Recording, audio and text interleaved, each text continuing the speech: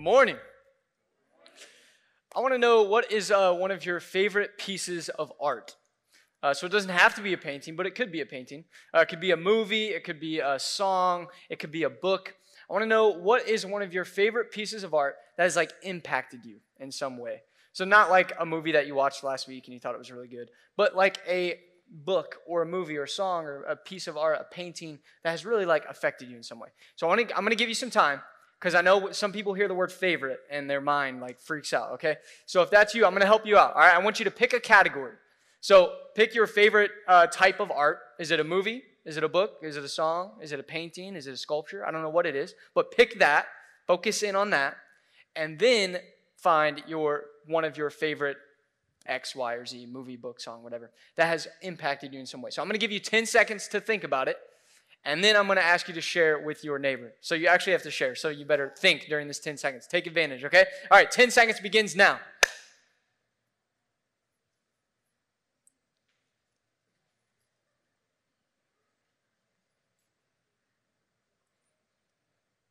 All right, now I want you to share with your neighbor. One person, and if you're online, if you're tuning in online, I want you to drop it in the chat. Share with the person that you're watching with one piece of art, movie, book, song, painting, sculpture that's affected you in some way, impacted you in some way.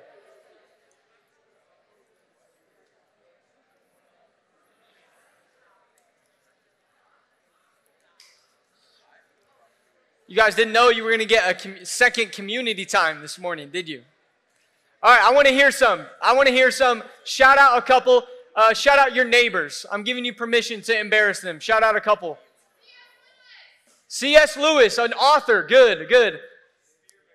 What? I heard something, and then I heard a bunch of laughs. Fine, all right. Another one? Can I hear another one? Sound of Music. All right, nice. All right, one more. Shout out your neighbors. Embarrass them. I want to hear it. Tayton, shout it out. Oh, okay. Wow, that's very interesting, Tayton. I like that take on there. So one of my favorite books is a book called The Stranger. Has anyone read The Stranger? None of you.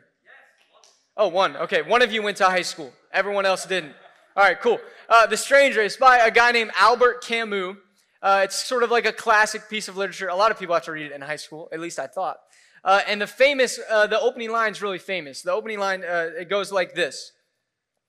Mama, that's French for mom. He's a French writer. You didn't know you were getting a lesson in French this morning. Mama died today, or yesterday maybe. I don't know. That's a crazy first line, right? It's really famous. It's how could you not know the day that your mom dies? And you can only imagine sort of the flavor of the rest of the book. Kind of picks up on a lot of different heavy themes, one of them being life and death, right? It's kind of there in the first line. And Camus hit on this theme of life and death over and over again in his books. In fact, he had one book that was titled A Happy Death, and he profoundly stated that to be afraid of death is to be afraid of life. To be afraid of death is to be afraid of life.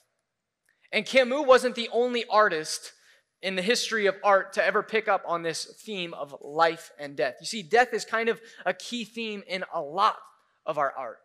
My guess is that in some of your favorite books or movies or song or music, there's the theme of death is somewhere in there. The death of a character or the future death of a character or the way that death has affected one of those characters.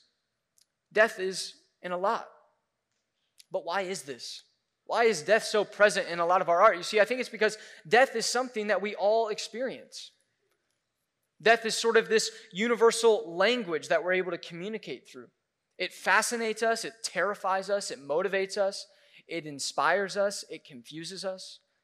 It's in our movies, or it's in our books like The Stranger. It's in books like teen fiction, like The Fault in Our Stars. And if you're you didn't include The Fault in Our Stars in a classic literature category? No, I did not, okay? It's in our movies, like timeless classics like Stand By Me or $1 Million Baby, to kids' movies like Bambi or Lion King or Bridge to Terabithia or Up or Coco Or there are way too many kids' movies about death. It's in our favorite speeches. Jimmy V's Never Give Up. It's in Randy Pausch's last lecture. Like, death is in a lot of our art. It's in a lot of the things that have impacted us because it's something that we all experience. It's something that we can all relate to. It's this universal language. See, we've been journeying through this book of Ecclesiastes, and in this book, there's this character, sort of, is the teacher, and he kind of is talking about a few of the things that are just really frustrating about life and reality. They confuse us, they frustrate us. And so the first week, we talked about how the teacher talks about how everything is hevel, right? He uses this metaphor that it's there and it's gone and nothing seems to make sense. And then last week, Torrin did a great job talking about how time, like, just keeps going. The teacher wants to talk about that, how when we want to slow it down, time goes fast. When we want it to go fast, it slows down. We seem to have no control of time. And this week, we sort of focus on the third and final thing that the teacher wants to talk about, the third and final thing that frustrates him about reality and about life. And it's actually the thing we find out that frustrates him the most. And as we've been journeying through this book of Ecclesiastes, we've also found that we have a deep responsibility because of these things. We have a deep responsibility to be present and to enjoy life. So we're going to dig in to Ecclesiastes chapter 9, verses 1 to 7 here first. And we're going to look at this third and final thing that frustrates the teacher, and that is death. Okay? So some of you are like, oh my gosh, I want to turn this off. You're watching online or you're in here and you're like, I had no idea what I was getting into. I think I want to leave. Let me just encourage you. We're going to get to some light here because like the same way it's to be afraid of death is to be afraid of life. Life and death are so closely tied. And so it's impossible for us to talk about death without talking about life. And so I think there's a lot of value. There's a lot of hope, actually, I think, in what God has to say to us this morning. So try and stay with me. I didn't wear any bright shoes. I wore really bright shoes the first week digging in. But just try and, hold on to a little hope as we dig into some of this and get to some of the good stuff, get to some of the life, get to some of the Jesus stuff that we're going to get to. So, but first, the teacher in Ecclesiastes, chapter 9, verses 1 to 7, he says this. So I reflected on all this and concluded that the righteous and the wise and what they do are in God's hands, but no one knows whether love or hate awaits them. All share a common destiny. The righteous and the wicked, the good and the bad, the clean and the unclean, those who offer sacrifices and those who do not. As it is with the good, so with the sinful. As it is with those who take oaths, so with those who are afraid to take them. This is the evil in everything that happens under the sun. The same destiny overtakes all. The hearts of people, moreover, are full of evil, and there's madness in their hearts while they live, and afterward they join the dead. Anyone who is among the living has hope. Even a live dog is better off than a dead lion. For the living know that they will die, but the dead know nothing. They have no further reward, and even their name is forgotten. Their love, their hate, and their jealousy have long since vanished, and never again will they have a part in anything that happens under the sun. Whew. Do you notice the teacher's frustration? It's really subtle. It's hard to pick up on, right? But if you pay close attention, you'll notice that the teacher isn't actually frustrated that like death exists as a reality. What he's frustrated about is that death exists for everyone. The fact that we're all lumped together in like this one fate, the good and the bad, the clean and the unclean, the sinner and the righteous, the people who take oaths and the people who are afraid to take oaths, everyone dies. That's what frustrates him. I love the way that the Message puts these first few verses in Ecclesiastes 9. The Message says this. It says, well, I took all this in and thought it through, inside and out. And here's what I understood. The good, the wise, and all that they do are in God's hands. But day by day, whether it's love or hate they're dealing with, they don't know. Anything is possible. It's one fate for everybody, righteous and wicked, good people, bad people, the nice and the nasty, worshipers and non-worshipers, committed and uncommitted. I find this outrageous. The worst thing about living on this earth, that everyone's lumped together in one fate. Is it any wonder that so many people are obsessed with evil? Is it any wonder people go crazy right and left? Life leads to death. That's it. Welcome to church this morning. Now, you'll notice, though, what he's getting at is this fact that we all experience the same thing. We're all lumped together in one fate. Why is this? Why is it that whether you're rich or you're poor, you're good or you're evil, you're happy or you're sad, or you're an awesome success or you're a complete failure, we all die? This confounds the teacher, because death seems to be the great equalizer. This great equalizer that we have no control of. Lucky for us, though, the teacher doesn't stop there. The teacher kind of offers a response to this fact that we all die. But before we get there, I just want to acknowledge something, okay?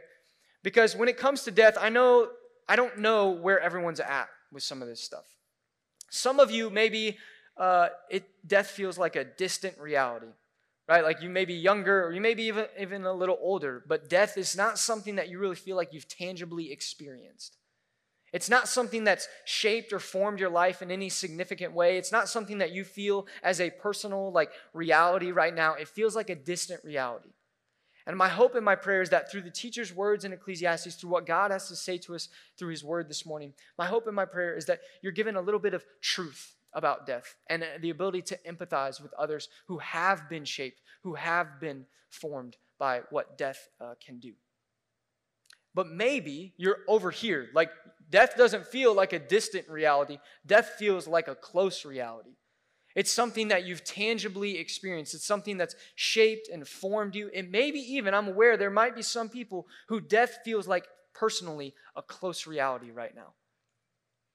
And my hope and my prayer is that through the words of the teacher in Ecclesiastes, through what God has to say to us this morning, that you might find solidarity and that you might find comfort. And know that you're not alone. But wherever you're at this morning, whether you're here, whether you're there, whether you're somewhere in between, I want you to know that this message is for you. Because the truth is, death is something we all experience. And so what the teacher is saying about death, what the response is that he'll offer, and how Jesus sort of changes that and offers new light on that, all of this message is for you. All right, so let's jump in to the last two verses of chapter 9, what the teacher sort of offers as a response here. He says, so go. With all this stuff, death is inevitable, right? It's something that we all experience. So he says in verse 7, so go. Eat your food with gladness and drink your wine with a joyful heart. For God has already approved what you do. Always be clothed in white and always anoint your head with oil. Enjoy life with your wife, whom you love, all the days of this meaningless life that God has given you under the sun. All your meaningless days. He really wants to make sure you know your days are meaningless. For this is your lot in your life and your toilsome labor under the sun. So the teacher says, listen, death is inevitable. Death is inevitable, so we have to just accept it. We have to be aware of it, we have to embrace it, and we have to enjoy life with the ones that we love. We have to eat bread, we have to drink wine or Coke or whatever delicious drink that you enjoy, right? With a merry heart. You got to dress festively with full colors and relish life with the spouse or the people that you love. Because each and every day of your life is a precious gift from God. In other words, what the teacher is saying is that if you let it, death can become the best opportunity of your life. What the teacher's saying is, if you let it, death can become the best opportunity of your life. And if you're like, what are you talking about? Here's what I mean. Any of you guys have something that is like you reserve for like special occasions? So like some people I know have like china plates that are like specially reserved. For those of us under 30, china plates are a really fancy set of like dishware that you only use twice a year or something like that. It's crazy. We didn't get china plates, but a lot of people used to get them for the wedding. Nobody loves us that much, so we didn't get any for our wedding. No, I'm just kidding. We were super blessed, but we just didn't want the china plates. But it's something that's reserved for like a special occasion, right? Or maybe you have a drink or just maybe a tradition or a food that you eat or whatever it is that you sort of save for a special occasion. An example for me, when I was a kid, my mom, she made this thing called poppy seed chicken casserole. Has anyone ever had poppy seed chicken casserole? I didn't think so, probably. All right, so we're from the Midwest, so we eat casseroles. That's kind of what you do. And my mom, she made this delicious poppy seed chicken casserole. You can see a picture of it. It's got this like creamy chicken stuff that I don't really want to talk about what's in it because I got a thing with creamy stuff, like cream cheese, sour cream, all that stuff. And all of that is in there. So I try not to think about it. I don't want to talk about that. But on top is a layer of Ritz crackers, which are already a buttered cracker. And you crush them up and you add more butter. And then you put poppy seed and you layer it and then you bake it. And out of it comes this crispy, like delicious casserole goodness. Okay, now I loved this meal as a kid. And my mom, she started doing this thing, and I don't know what the reason was. I don't know, maybe it's because she didn't like to make it all that much, or maybe it was because my twin brother and I have a twin, and we share a birthday, because that's what twins do, you share a birthday. And we had to eat a birthday dinner that we both agreed on. And Logan and I, we both loved poppy seed chicken casserole, and we don't agree on a lot of stuff. So we would have poppy seed chicken once a year on our birthday. It was like our birthday dinner, okay? So September 27th rolls around, and I get home, and I can smell that poppy seed chicken baking in the oven, all right? It was like special thing for a special occasion. A current example, Olivia and I, we started this thing. We have some friends that do this, and we thought it'd be cool. We have this for a special weekend, a weekend where we have like no plans. Like our only plan is to have no plans. You know those weekends? They're the best. They're so good. And to like kick off those weekends, what we do is we actually like drag our bed into our living room.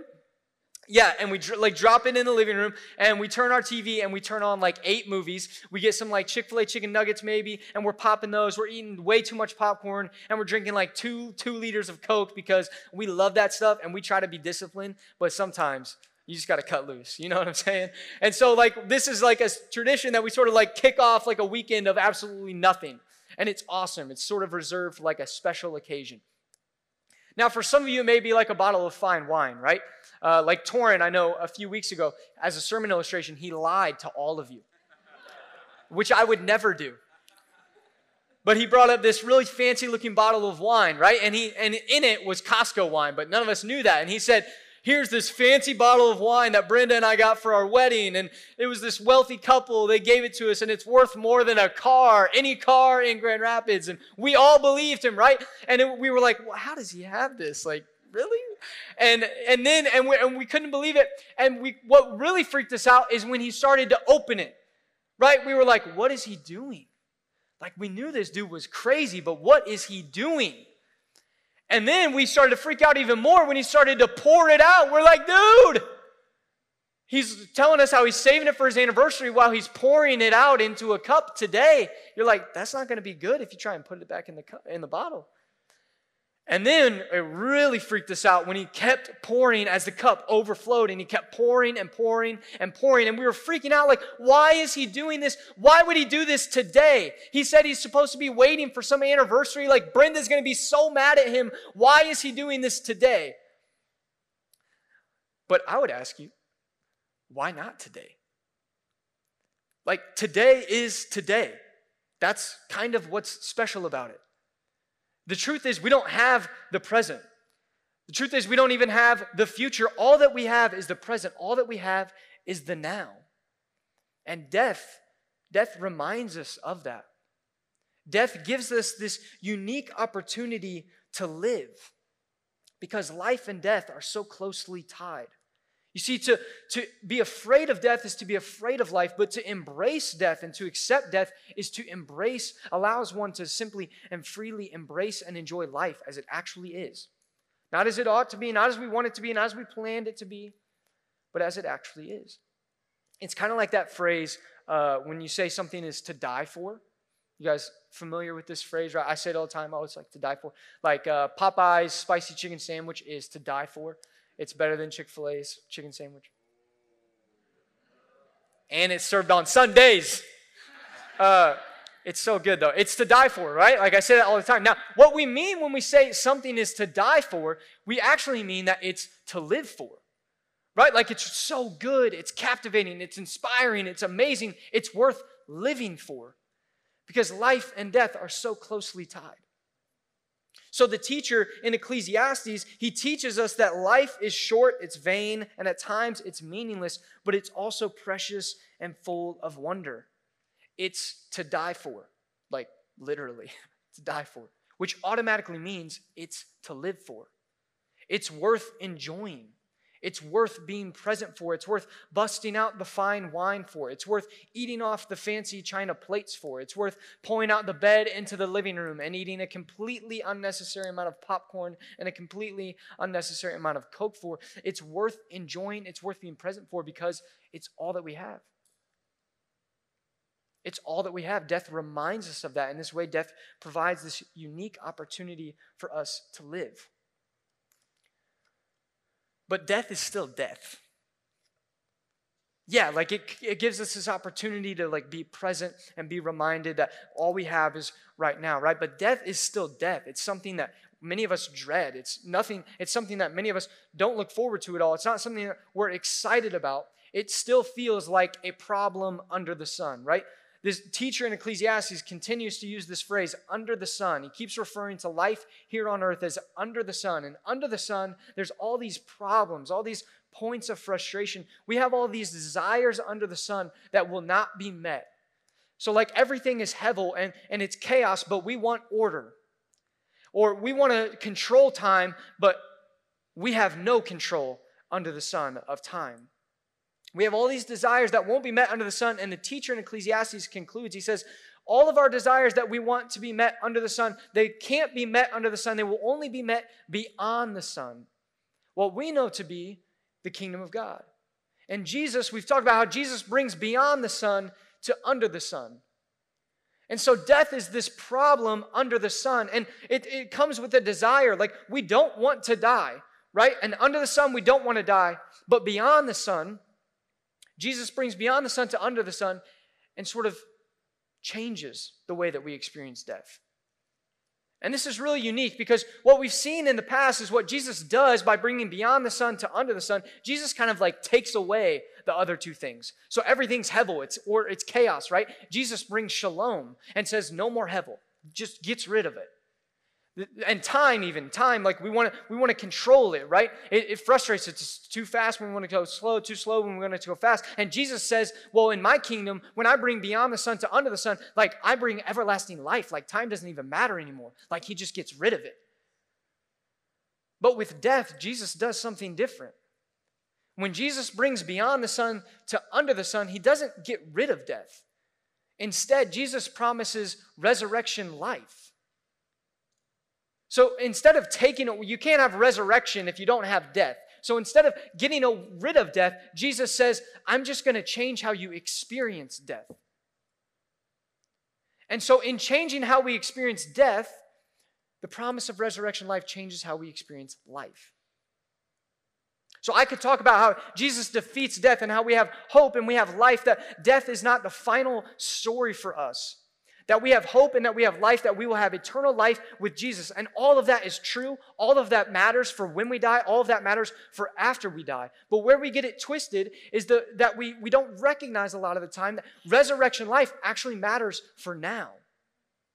Like Jesus offers resurrection life right now. Not for when we die, not after we die. Jesus offers resurrection life right now. Resurrection life doesn't matter for just after we die, it matters for now. And Torrin shared a quote last week by a guy named Dr. Ian Provan that I thought was so good. I wanted to share it again because it just gets at the center of what we're trying to get at this week, and really at the center of what we're trying to get at throughout this entire series in Ecclesiastes. It says this: the resurrection itself is not primarily an idea about the future. It is a summons to live faithfully in the present.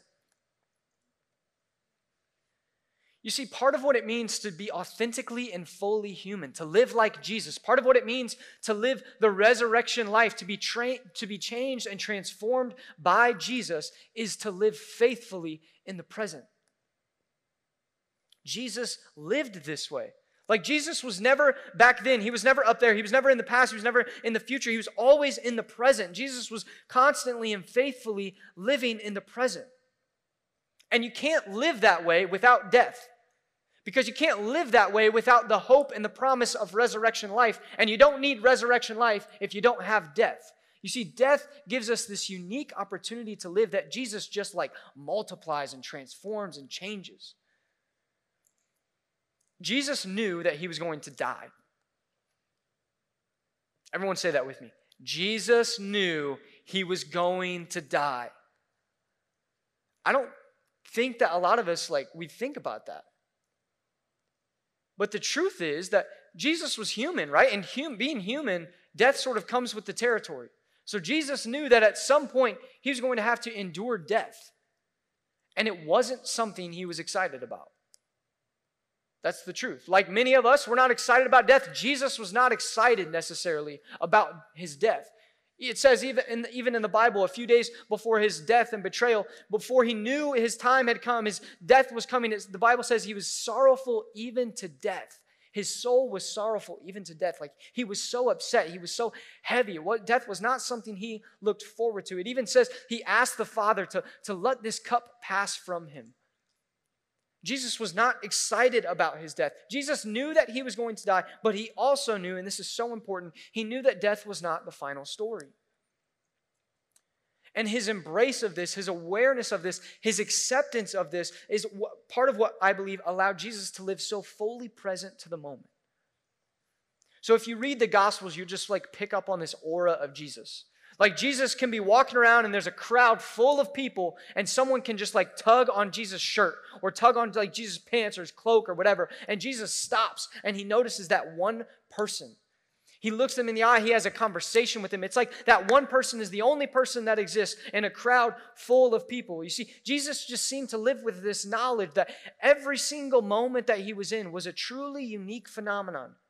That the exact interrelated web of people and places and events that had sort of come together, they would never come together again in the history of the entire universe. And Jesus seemed to just be aware of this. He was so fully present to the moment.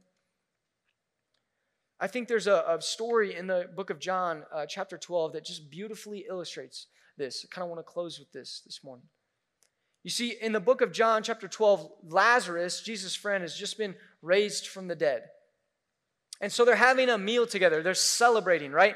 Lazarus was dead. Now he's alive. There's cause for celebration. And Lazarus is there. Some friends are there. His sisters, Mary and Martha, they're there. And Jesus is there, and they're celebrating. It's this warm-hearted, tender meal. You can only imagine how sweet this moment was, right? And in this sweet moment, Mary, one of Lazarus' sisters, and Mary, a follower of Jesus, she does something radical. Check it out. In John chapter 12, verse 1-7, it says this: 6 days before the Passover, Jesus came to Bethany where Lazarus lived, whom Jesus had raised from the dead. And here a dinner was given in Jesus' honor. Martha served while Lazarus was among those reclining at the table with him. And then Mary took about a pint of pure nard, an expensive perfume, and she poured it on Jesus' feet and wiped his feet with her hair. And the house was filled with the fragrance of the perfume. But one of his disciples, Judas Iscariot, who was later to betray him, objected, saying, "Why wasn't this perfume sold and the money given to the poor? It was worth a year's wages." He did not say this because he cared about the poor, but because he was a thief. As keeper of the money bag, he used to help himself to what was put into it. "Leave her alone," Jesus replied. "It was intended that she should save this perfume for the day of my burial. But you will always have the poor among you, but you will not always have me." You see, Jesus and Mary are deeply present to the moment here. They have a profound awareness that death is not the final story, but that death will come, and death is coming soon. And this awareness of this embrace of this acceptance of this is what allows them to live so fully present in the moment in a way that few can.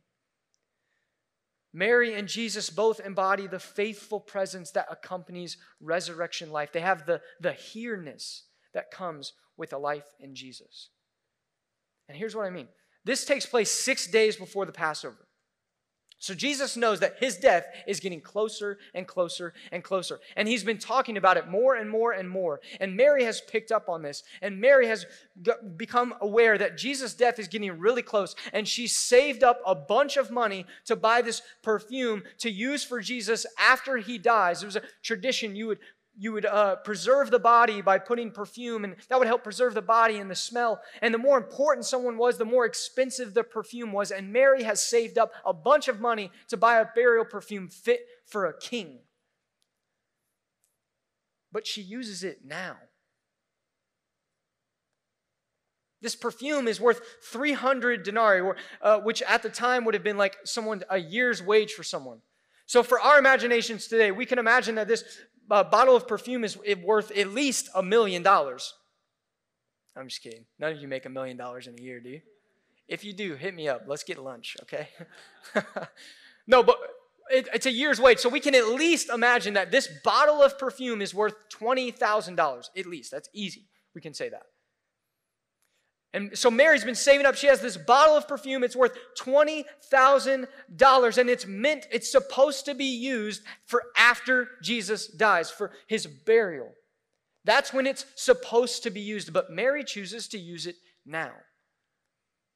And Jesus knows that this burial perfume, what it's meant for. Jesus knows that it's supposed to be used after he dies. It's supposed to be used up there. But Jesus also knows he has hope. He has the promise of resurrection life. Jesus knows he's going to raise again from the dead. And he's going to be celebrating with his friends. And you're like, well, why wouldn't he choose to use it then at least? If he's not going to use it for his burial, then why not use it when you've risen again from the dead, man? Like put that stuff in the air like some essential oil stuff and just like have that room smelling awesome while you're celebrating the fact that you've raised again from the dead, right? But Jesus chooses to use it now. He allows Mary to use it now to shower her Lord with adoration, with a burial perfume fit for a king at his feet now, in this moment. I think it's because Jesus and Mary, they're both deeply aware, they've embraced, they've accepted the reality of death, of what is to come. But they've also deeply embraced, they've become aware, they've accepted of the promise that they have and the hope that they have in the resurrection life and the kingdom of God that is coming. And it's both of these things that allows them to be so deeply and faithfully present in the moment. And I think that's what Jesus wants from some of us. Like Jesus wants us to just live in this moment. We don't have to take a $20,000 bottle of perfume and like give it to somebody. But Jesus wants to say, hey, today is today. That's what's special about it. You have a responsibility to enjoy and to be present, to live faithfully present in the moment. Each moment that you're in is this unique phenomenon. It hasn't happened and it will never happen again. Like where you're at right now is special. That's what Jesus does. Under the sun, everyone dies. Death is this great equalizer, right? And it's this thing that we don't look forward to. But with Jesus, and Jesus bringing beyond the sun to under the sun, we're given the hope and the promise of resurrection life. And that promise of resurrection life, it changes things. It changes how we experience death. It matters for when we die, it matters for after we die, but it also changes how we experience life. The resurrection life, it doesn't just matter for after we die, it matters for now. It doesn't just change how we die, it changes how we live. And so all of a sudden with Jesus, death can become the best opportunity of our life. Death becomes this constant call to be present and to enjoy. Life becomes not just worth dying for, life becomes worth living for. We're called to be present, and it's worth pulling out the bed into the living room and watching movies and eating popcorn and drinking Coke. It's worth eating the food off the fancy China plates. It's worth eating or pulling out the $20,000 bottle of perfume, right? Because life is not just worth dying for, life is also worth living for. Jesus came to die, right? And everyone talks about that, but Jesus also came to live. Like if Jesus just came to die, he would have just been born and then boom, died. That's it, right? But Jesus lived for 33 years before he died. Like Jesus came, as much as Jesus came to die, Jesus came to live, and he wants that same life for us. That same life for us that embraces and accepts death with the hope and the promise of resurrection life that doesn't just change how we experience death, it changes how we experience life. And so each week we have an application, right? All this stuff is like pretty heavy. It can be kind of sad. It can be it can just be a little. It can be a bit of a downer. But in light of Jesus, it kind of changes everything. And we're called to just be present and to enjoy. And so each week we're kind of giving you like the easiest homework ever, where we just ask this in this next coming week to enjoy something, to be present and to enjoy something. And this serves for us as a reminder that like we're not in control, but that we have the opportunity and that we have the responsibility to be present and to enjoy. And so what I'd like for each of us to do this week is I'd like each of us to find our perfume. What's that thing that we save for a special occasion, that meal or that drink or that tradition that is really reserved for a special moment in the year or in the month or whatever it is? It's a special occasion, and I want you to use it now. I want you to do it now. Now, if you're like saving a bottle of wine for your 50th anniversary or something, I'm not saying that you have to use it, although I'm not saying you don't have to use it, okay? But find that special thing and enjoy it now, like this week. That's your homework. So whatever it is, it's a special meal, drink, tradition, whatever it is, I want you to enjoy it this week because the special occasion is now. And while you're doing that, I want you to just acknowledge how deeply present you are to the moment. I want you to just soak it in. So to help you do this, we have a prayer that I want you to just snap a picture of, write on your phone, write on your hand, whatever it is. While you're enjoying this thing this week, whatever it is, while you're enjoying this thing, I want you to pray this simple prayer. God, thank you for my life today. I choose to be present and enjoy today with whatever that is, right? Whatever your tradition, drink, whatever it is. You say that. And then you enjoy. You be present. You put down your phone. You look at the people around you. You soak it in, this moment, this unique phenomenon that is around you. You're present and you enjoy, faithfully present in the moment, like Jesus. Sound good? Awesome. All right, will you pray with me really quick? God, I want to take just the opportunity right now for everyone to just like become aware of the fact that we're alive. Like our hands can move and we can feel our body breathing and we can feel our weight sitting in the chair. All of this, just the sensation of being alive. And God, we're aware that death is a reality. That death is something that overtakes us all. But God, we praise you for the opportunity that it provides for us to live and the way that Jesus, your son Jesus, comes and he defeats death and he promises resurrection life. And God, that doesn't just change how we experience death, but it changes how we experience life. And so would you help us, God? Would you help us be present? Would you help us enjoy? Would you help us with the tough task of embracing, accepting death so that we can be free to simply enjoy life, to be present and to enjoy? And as we go this week, would you help us to find that one thing, that bottle of perfume, let's say, that we can pour at your feet, that we can just acknowledge that you are worth it, that you are worth living for, you're worth enjoying. You have given us so many gifts, God. Help us enjoy those gifts this week. We love you so much. It's in the name of your son, Jesus, that we pray these things, God. To you be the hope and the power and the glory forever and ever. Amen.